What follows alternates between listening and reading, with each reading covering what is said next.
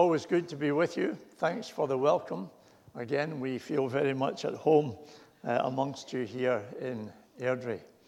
And it's always good just to renew fellowship with you. Our Bible reading is in Matthew's Gospel, and we'll read at the end of chapter 20 and then into chapter 21. So it's Matthew chapter 20 and starting at verse 29.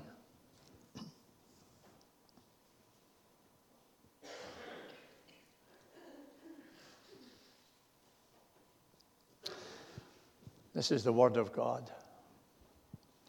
Jesus and the disciples are on their way to Jerusalem, and they are passing through Jericho. Verse 29 says, as Jesus and his disciples were leaving Jericho, a large crowd followed him. 2 blind men were sitting by the roadside, and when they heard that Jesus was going by, they shouted, Lord, Son of David, have mercy on us. The crowd rebuked them, told them to be quiet. But they shouted all the louder, Lord, Son of David, have mercy on us. Jesus stopped and called them. What do you want me to do for you? He asked. Lord, they answered, we want our sight. Jesus had compassion on them and touched their eyes. Immediately, they received their sight and followed him. As they approached Jerusalem and came to Bethphage on the Mount of Olives, Jesus sent 2 disciples, saying to them, go to the village ahead of you, and at once you'll find a donkey tied there with her colt by her. Untie them and bring them to me. If anyone says anything to you, tell him that the Lord needs them, and he'll send them right away. This took place to fulfill what was spoken through the prophet. Say to the daughter of Zion, see, your king comes to you, gentle and riding on a donkey, on a colt, the foal of a donkey. The disciples went and did as Jesus had instructed them. They brought the donkey and the colt, placed their cloaks on them, and Jesus sat on them. A very large crowd spread their cloaks on the road, while others cut branches from the trees and spread them on the road. The crowds that went ahead of him and those that followed shouted, Hosanna to the Son of David! Blessed is he who comes in the name of the Lord. Hosanna in the highest. When Jesus entered Jerusalem, the whole city was stirred and asked, who is this? The crowds answered, this is Jesus, the prophet from Nazareth in Galilee. Amen. May God bless to us that reading from his precious word. Well, as Valerie has been reminding us, at the Holiday Bible Club this week, the kids have been having a superhero celebration. Don't know how many superheroes you can think of. Superman is probably the one that I first think about, but there are lots of others these days. Lots of superheroes doing incredible things. But of course, for us, for Christian people, as Valerie said, the greatest superhero of all is the Lord Jesus Christ. He did some amazing things, some incredible things, and he taught some world-changing principles. When you think of how long ago that was that Jesus came to earth, and his teaching is still being remembered and shared all around the world, and his person is being brought to people through the Holy Spirit to change lives powerfully. But who was he, really? Who was he?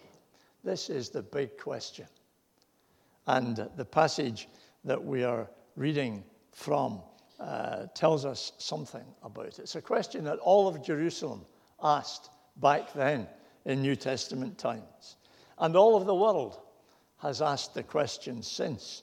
For these 2,000 years, the figure of Jesus has haunted the thinking of mankind. And even those who totally reject him are at least usually forced, if they're honest, to think seriously about him. And even Richard Dawkins, the confirmed atheist, in his book, The God Delusion, has to admit that Jesus was surely one of the great ethical innovators of history. Of course, as C.S. Lewis pointed out many years ago, that option as to who Jesus is not actually open to us to describe him as one of the greatest ethical innovators of history, to describe him as a great moral teacher. C.S. Lewis said, it's on the screen, "I'm trying here to prevent anyone saying the really foolish thing that people often say about him, that I'm ready to accept Jesus as a great moral teacher, but I don't accept his claim to be God. That's the one thing," says C.S. Lewis, "we must not say. A man who was merely a man and said the sort of things Jesus said would not be a great moral teacher. He would either be a lunatic, on the level of the man who says he's a poached egg, or else he would be the devil of hell. You must make your choice. Either this man was and is the Son of God, or else he's a madman, or something worse. You can shut him up for a fool. You can spit at him and kill him as a demon, or you can fall at his feet and call him Lord and God. But let us not come with any patronizing nonsense about his being a great human teacher. He has not left that open to us. He did not intend to." So who is this? The disciples had asked the very same question when they were out on the lake in the middle of a storm. And Jesus calmed the storm with a word. And Mark chapter 4:41 tells us the disciples were terrified. And they asked each other, "Who is this? Even the wind and the waves obey him." Who is this? That's the big question posed for us here in Matthew 21 and verse 10. And we start to get some answers because, first of all, in the passage that comes at the end of chapter 20, we find a very revealing incident. Jesus and the disciples are on their way to Jerusalem, but they're not there yet. They're leaving Jericho, and a large crowd is gathered around Jesus, trying to listen to what he's saying. That was very common for rabbis, for teachers at this time, to teach in that way as they're walking along. Most journeys were done on foot. As they're walking along, then their disciples are gathering around them. People who are interested in what they say are gathering around them and walk with them, and they teach along the way. So there's a crowd gathered around Jesus trying to listen to what he's saying. And two blind men by the roadside are begging, and hearing the commotion, they inquire what's going on. And when they learn that it's Jesus who is passing by, they start shouting, "Lord, Son of David, have mercy on us." And they addressed Jesus as the Son of David. Very significant that they should have called him that, because that was the standard title for the Messiah amongst the Jews. The Messiah that they were waiting for was the Son of David. And so here's the first answer to the question, who is this? He's the Son of David, the Messiah, the Christ, the anointed one of God. Now, that's not the whole answer, as Jesus himself makes clear later, but it's a start to an answer. But just for a moment, let's not leave these blind beggars too quickly, because there are some important things for us to note here. First of all, these guys seized the moment, didn't they? They seized the moment. Jesus was passing by. He could easily have passed by them, but they created a commotion. They started shouting. There was no way they were going to let him pass. There was no way they were going to let this moment pass them by. This was it. Wonder if you've ever felt that.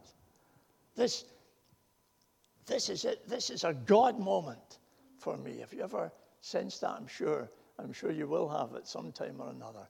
Sometimes it's much more marked than other times. This is God. This is God speaking. This is a God moment. That's what these guys felt. This is the moment for us. We need to seize it.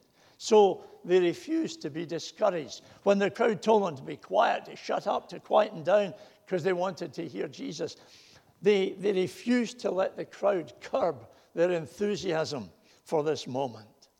And, that happens for us. I'm sure you've found that happening to you at some time or another as well. Other people want to curb your enthusiasm. You're getting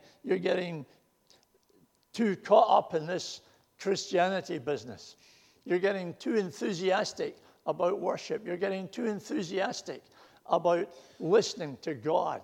You need to calm down a wee bit, folks. People often say that to us. And maybe particularly you've heard that as maybe you've shared some testimony about what the Lord means to you and what he's been doing in your life. Just keep that to yourself. Religion's a private thing. People try to curb our enthusiasm, but these men refused to be discouraged. They kept shouting. And they exercised imperfect faith. They didn't know everything about Jesus. They knew enough to make them want to have him touch their lives. There was lots more for them still to discover, but they had enough faith to call on Jesus. Lord, have mercy on us. Just enough faith. I've maybe asked you before, if you had to cross a stream of water, would you rather have strong faith in a weak plank of wood, or would you rather have weak faith in a strong plank of wood? I know which I would rather have. I would rather have the weak faith in the strong plank of wood, just enough faith to get me onto that bridge. That's all I need. And Jesus is the strong plank of wood. He is the bridge over troubled water. They exercised imperfect faith. Their theology was certainly not perfect, but they were reaching out to Jesus. And they made a big request. Jesus asked, "What do you want me to do for you?" He had a good idea what they wanted him to do. But he wanted to hear the request from their own lips. He wanted them to recognize it and to verbalize their need at that moment. Maybe Jesus is asking you that kind of question. Right now, maybe he's asking it. What do you want me to do for you? Do you have an answer for the Lord if he asks you that question? What do you want me to do for you? What is the thing that you really want just now? What is the thing you really need in your life? What about this church? What's your prayer for this church? What do you want Jesus to do for this church? What's the desire of your heart right now? If Jesus were to ask you that question, what would you say? These men had absolutely no doubt. Lord, we want our sight. And Jesus had compassion on them. We find that often in the Gospels. You read that phrase often about Jesus having compassion on people. You see, it's no empty response you get from Jesus. He's not just passing you off quickly. He's not just going through the motions as he passes by. He felt for these guys. Probably had never met them before, but he had compassion on them. He felt for them in their need and in their situation. And he touched their eyes and they were healed immediately. They saw him for themselves. Imagine that. Jesus was virtually the first thing, the first person that these guys saw. And they followed him.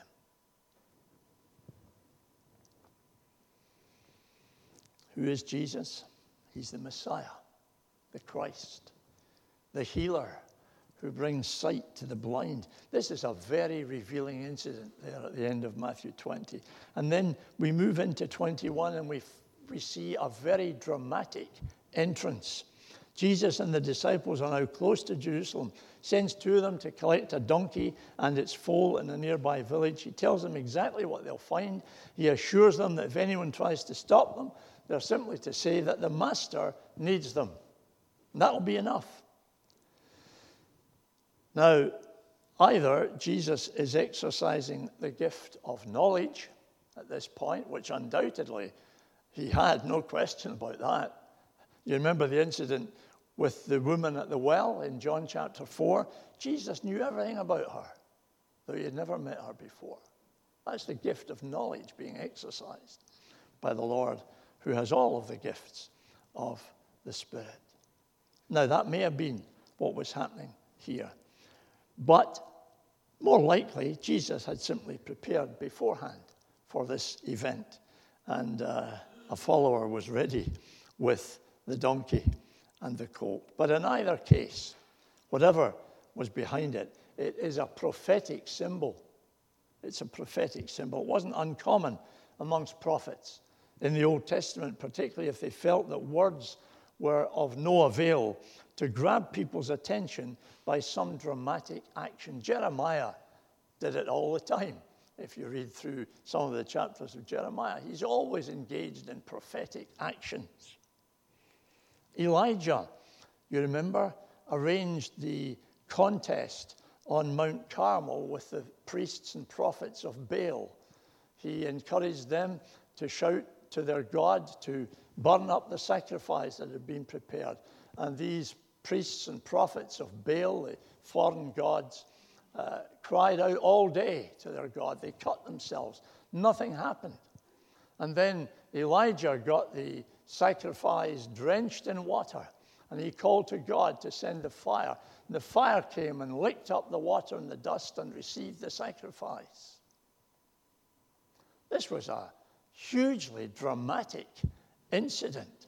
It was absolutely high drama, and no one missed the meaning and the significance of it. Prophetic action. And Matthew is very clear that a messianic prophecy is being fulfilled here as Jesus rides into Jerusalem. And it was a dramatic prophecy. He records it for us. It's from Zechariah chapter 9. See, your king comes to you, gentle and riding on a donkey, on a colt, the foal of a donkey. So Jesus is enacting that prophecy. He's coming as the king, but he's not coming on a war horse. He's coming on a colt, which Mark, incidentally, tells us had never been ridden before, underlining the sacredness of this occasion. And though the crowds may not have immediately appreciated the fulfillment of the prophecy, they certainly welcomed Jesus as King Messiah. They spread their garments on the ground in front of him. They waved palm branches. They threw the branches onto the ground. They hailed him as the Son of David, exactly the messianic title which the beggars had given to him just shortly before. And they cry, Hosanna, which means save now. It's a cry for help, which people in distress called to their king or their God. Save us. And Jesus accepts this welcome, this recognition from the crowd. Now, that's very different from his attitude on previous occasions to the adulation of the crowd. Several times in the gospel, he tells people who've been healed to keep quiet about it, not to go broadcasting it. And early in his ministry, in Mark chapter 1, a leper is healed, and Jesus says, see that you don't tell this to anyone. It wasn't time for these things to be broadcast. In John chapter 6, the people actually want to make him king. But Jesus would have none of it. He got away from that crowd. His hour had not yet come. But now it has come. This is the moment. This is the time. He has set his face steadfastly for Jerusalem. He knows what is ahead. He comes into the city as Messiah, King, riding on a donkey. It's a prophetic symbol. But it's also a very provocative action. Whether Jesus intended it as such or not, he certainly must have known that the Jewish authorities, who already hated him, who already were out for his blood, would not take kindly to such an arrival in Jerusalem with such adulation from the crowds. And that's exactly, of course, how it proved to be.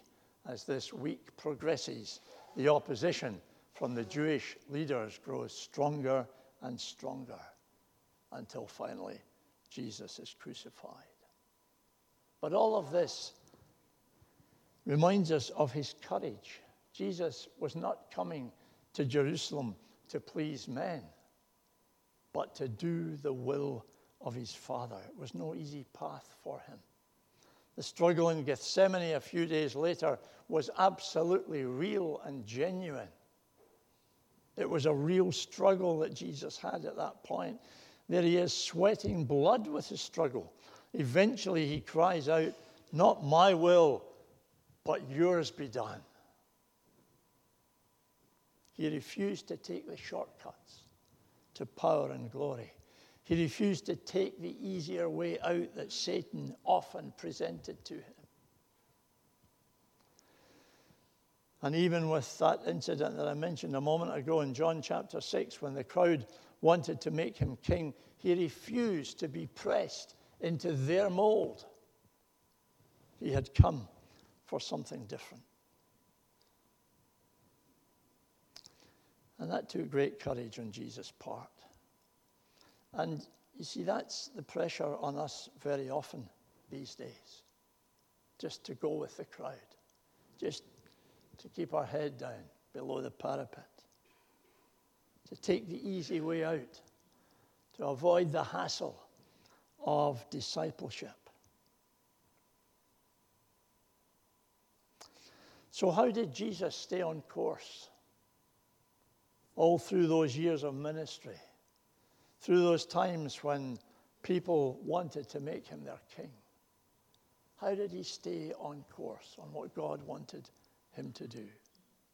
Well, that same passage in John chapter 6, verse 15 tells us that after that business with the crowd wanting to make him king, Jesus withdrew again to a mountain by himself.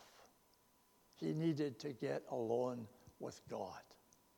When the pressure was on, when the temptation to take the easy way was on, he needed to get alone with God. As soon as he could, he went into the Father's presence. He shut out the voices of the crowd and responded to the gentle tug of the Father's will. And you and I will have to do the same. Maybe every day, but certainly frequently we'll have to do the same if we're going to stay on course in our walk with God, to get alone with him.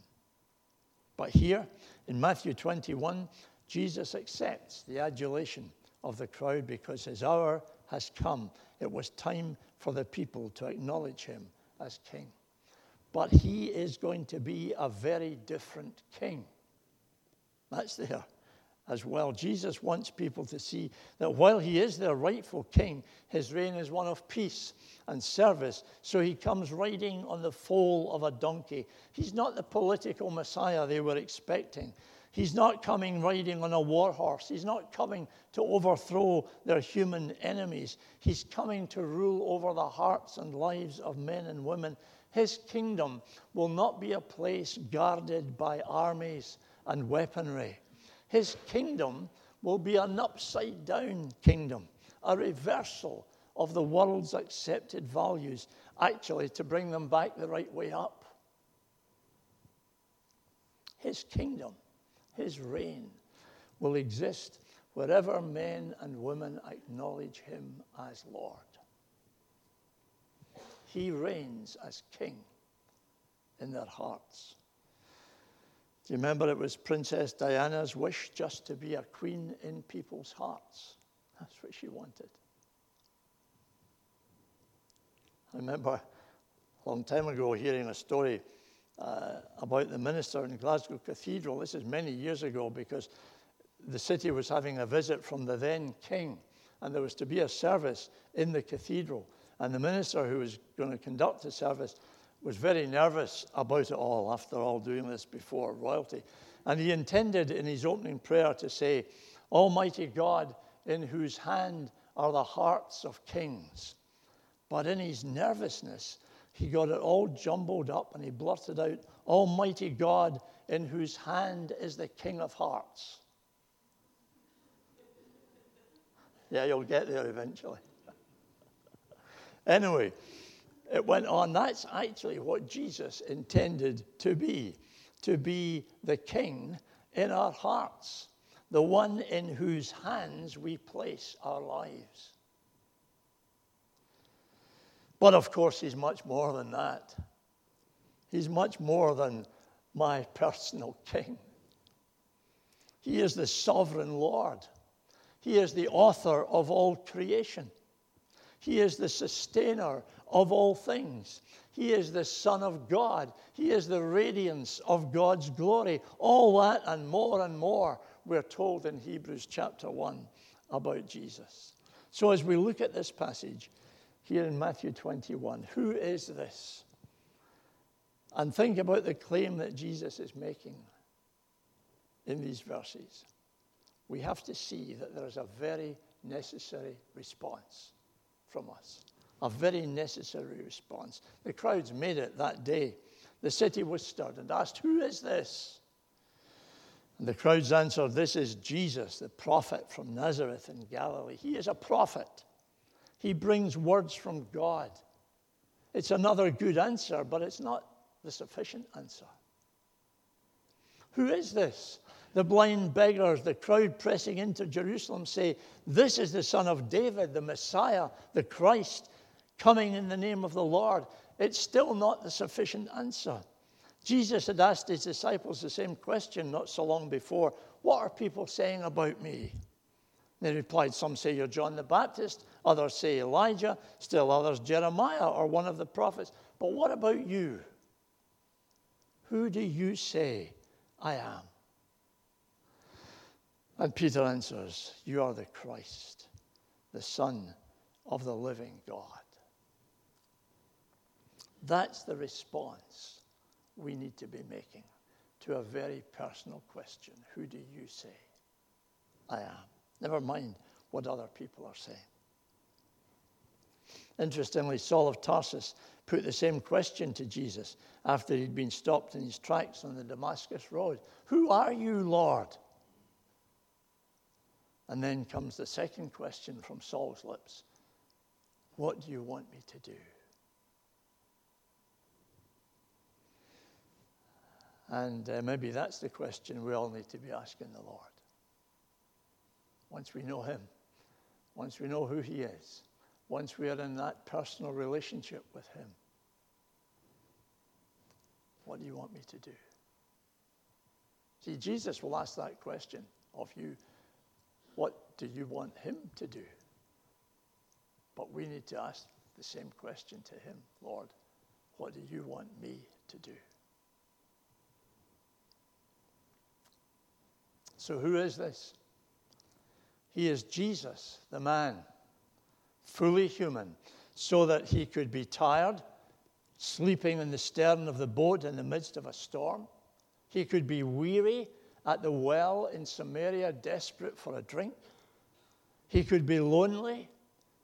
"Will you also go away?" he says to his disciples. He could be disappointed. "Could you not watch with me for 1 hour?" He could be grief-stricken, weeping at the grave of Lazarus. This is Jesus the man. He has taken on human flesh. But he is the Christ, the Messiah, the anointed one sent from God. He is God the Son, our Savior. Paul tells us God was in Christ, reconciling the world to himself. So we all need to make our own response to this most important of all questions. Who is Jesus? What's your answer? This is Jesus Christ, God's Son, my Savior, my Lord, my King. Do you know him like that? This is not theoretical theology. We're talking about a personal relationship, a personal response from a heart that loves him and knows that he first loved us and gave himself to be our Savior.